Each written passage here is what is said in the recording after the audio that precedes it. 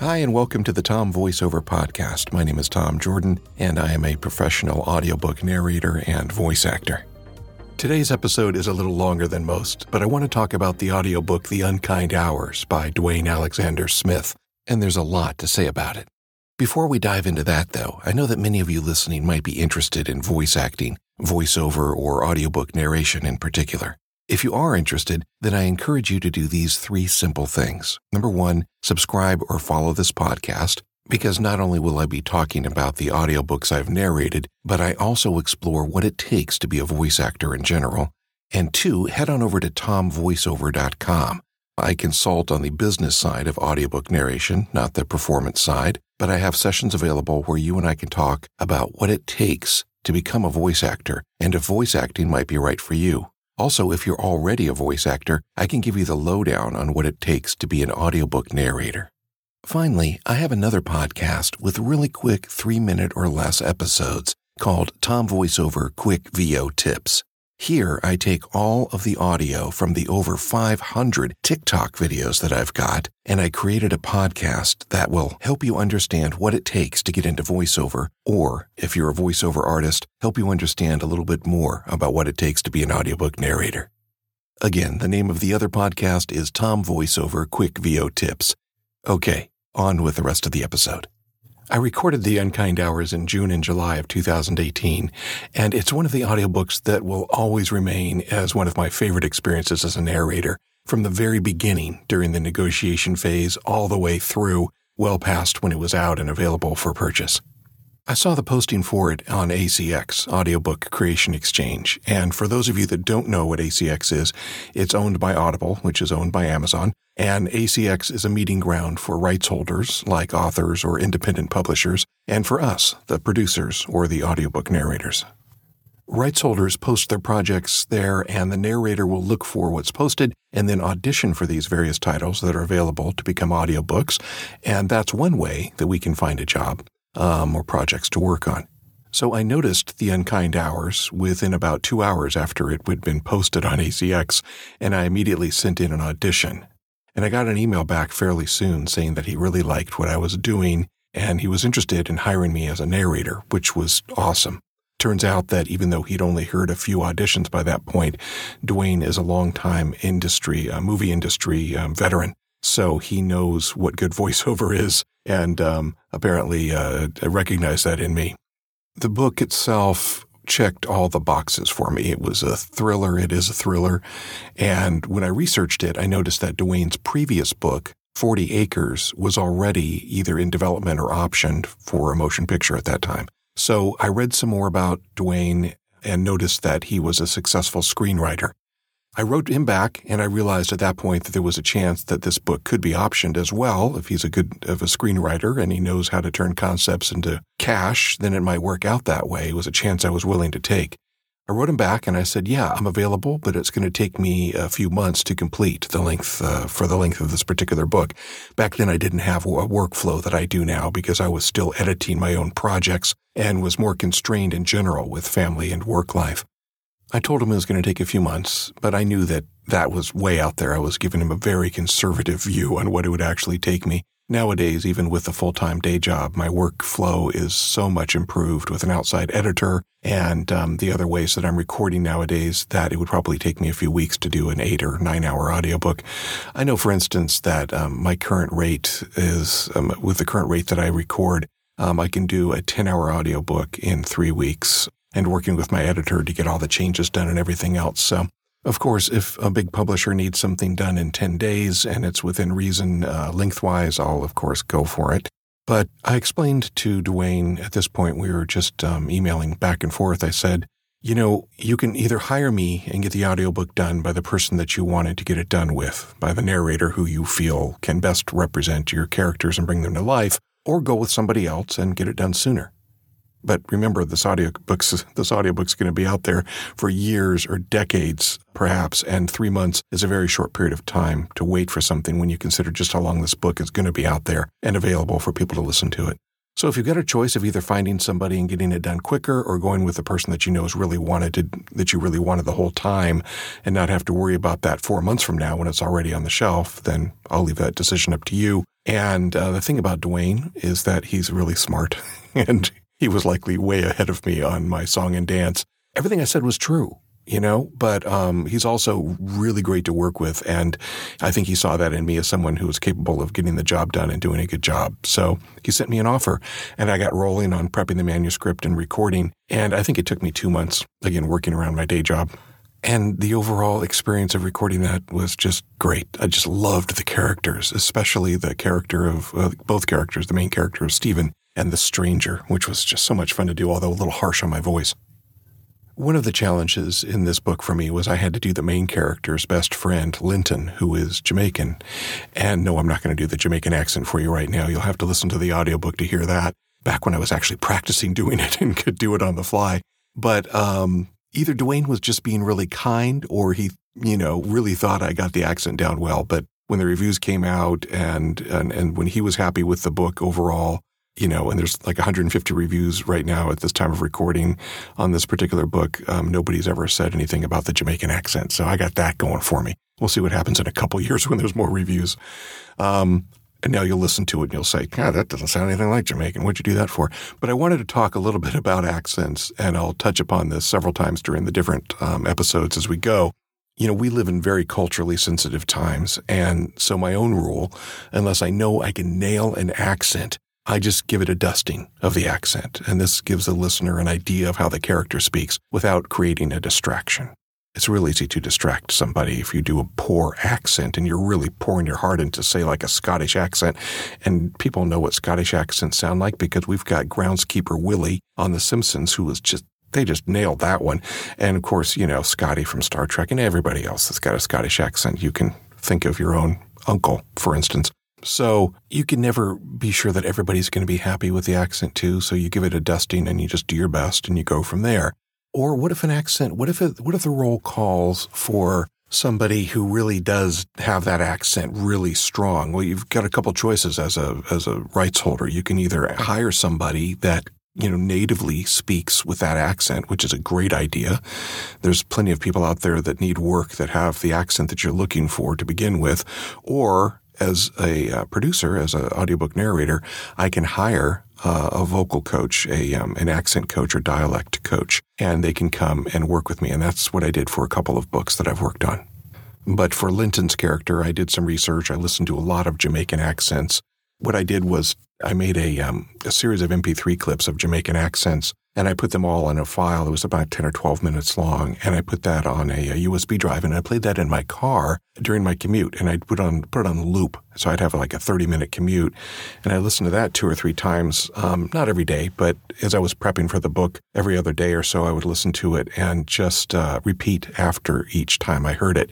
That's a really good way of getting down somebody's accent or trying to mimic a celebrity, for instance, if you're trying to do an impression, or if you have a character that sounds like Tom Cruise, for instance, you could listen to Tom Cruise speaking, his pacing, his intonations, his inflections and everything, in the car or out for a walk or wherever you listen to things, and really try to repeat and get that down. So like I said, Dwayne was happy with that. He was happy with the book in general, and it's actually it was optioned for a motion picture, and it's currently in the development stage right now, so that's really exciting. I told Dwayne about this podcast episode. I got in touch with him yesterday and asked him if it was okay for me to use any of the clips from the interior, and he gave me free rein. So I'm going to give you 2 clips that are really cool, and they don't have a lot of spoiler with them at all. They're really deep dives into the mindset of the killer, and you get a really good feel and a deep dive into this character from listening to these. If you have kids around, you may want to hold off on listening to this unless they're out of the room or out of the car. Some pretty crazy psychopathic stuff going on inside this guy's head. So, but enjoy, Here we go with 2 short chapters from The Unkind Hours by Dwayne Alexander Smith. Chapter 1. He couldn't resist the urge any longer. He lay awake in bed, unable to sleep, clenching his pillow as he felt that familiar urge make its final push to overtake him once again. It was pounding on his senses, demanding to be set free and allowed to feed. He used to have more control. He used to be able to hold it back longer. 6 whole years separated his first time from his second. Then 4 more years had passed before he gave in to the urge again. But now, faster than ever before, it had resurfaced.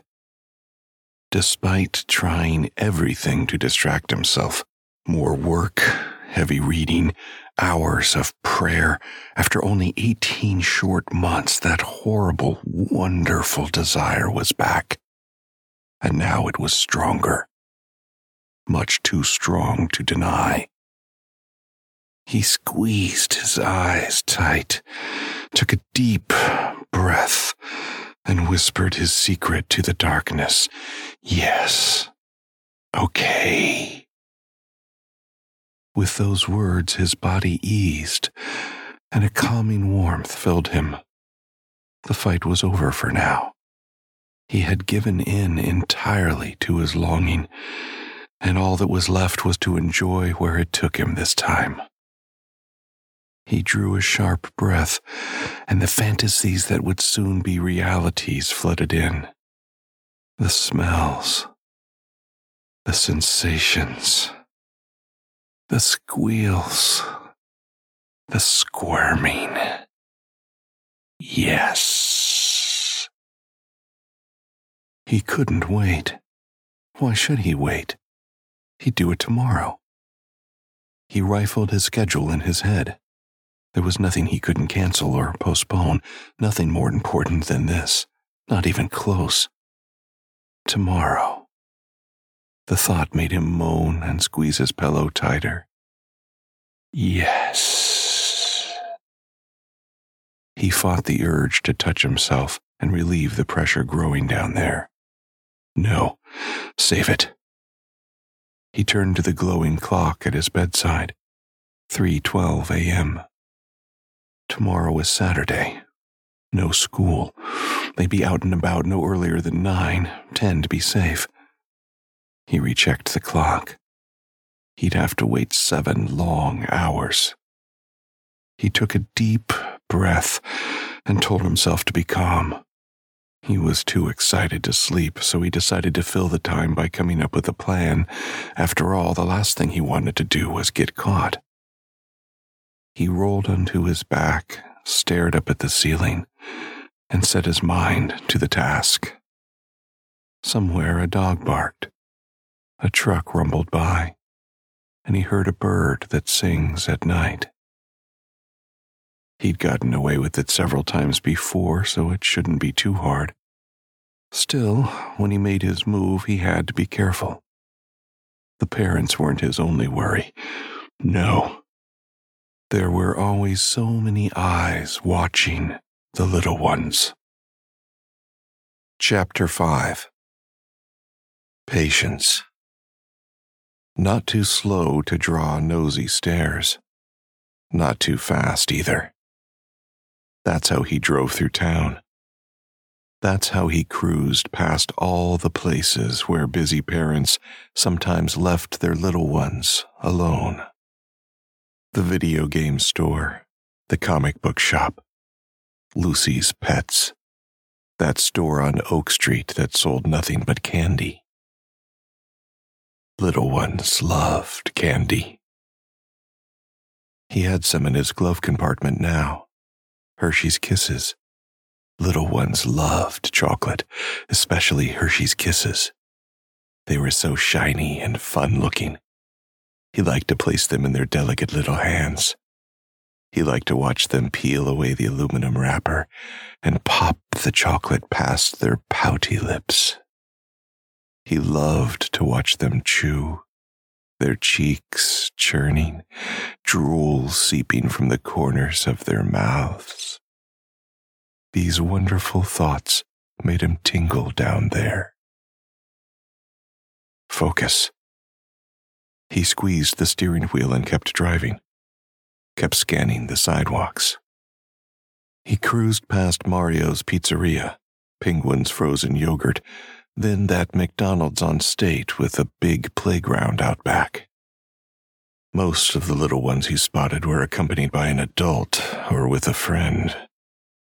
Earlier, there was one girl, about 6 years old, walking a small dog out on her front lawn.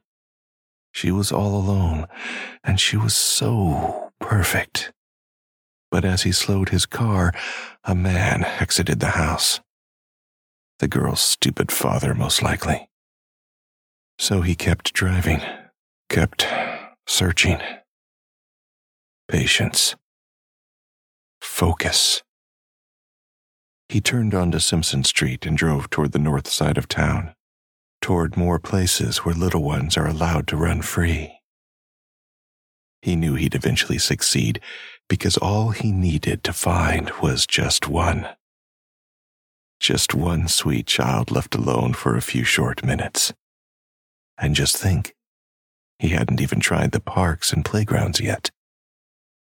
He drew a sharp breath and squeezed the steering wheel tighter. Patience. Focus. Be ready. Okay, I hope you enjoyed those clips from The Unkind Hours by Dwayne Alexander Smith. Now, I do have 38 promo codes left as of March 9th at 6:17 a.m. So if you are interested in getting a free copy of The Unkind Hours and you get me an email at tom@tomvoiceover.com, I will get you one. Now, if it turns out that I run out before you email me, I will get you another code for another one of my audiobooks. It's going to be a grab bag kind of a thing, but I'll get you another code. So email me at tom@tomvoiceover.com and we'll get you something, even if it's not a code for this particular book. Thank you for joining me, and we'll see you next episode of the Tom Voiceover Podcast.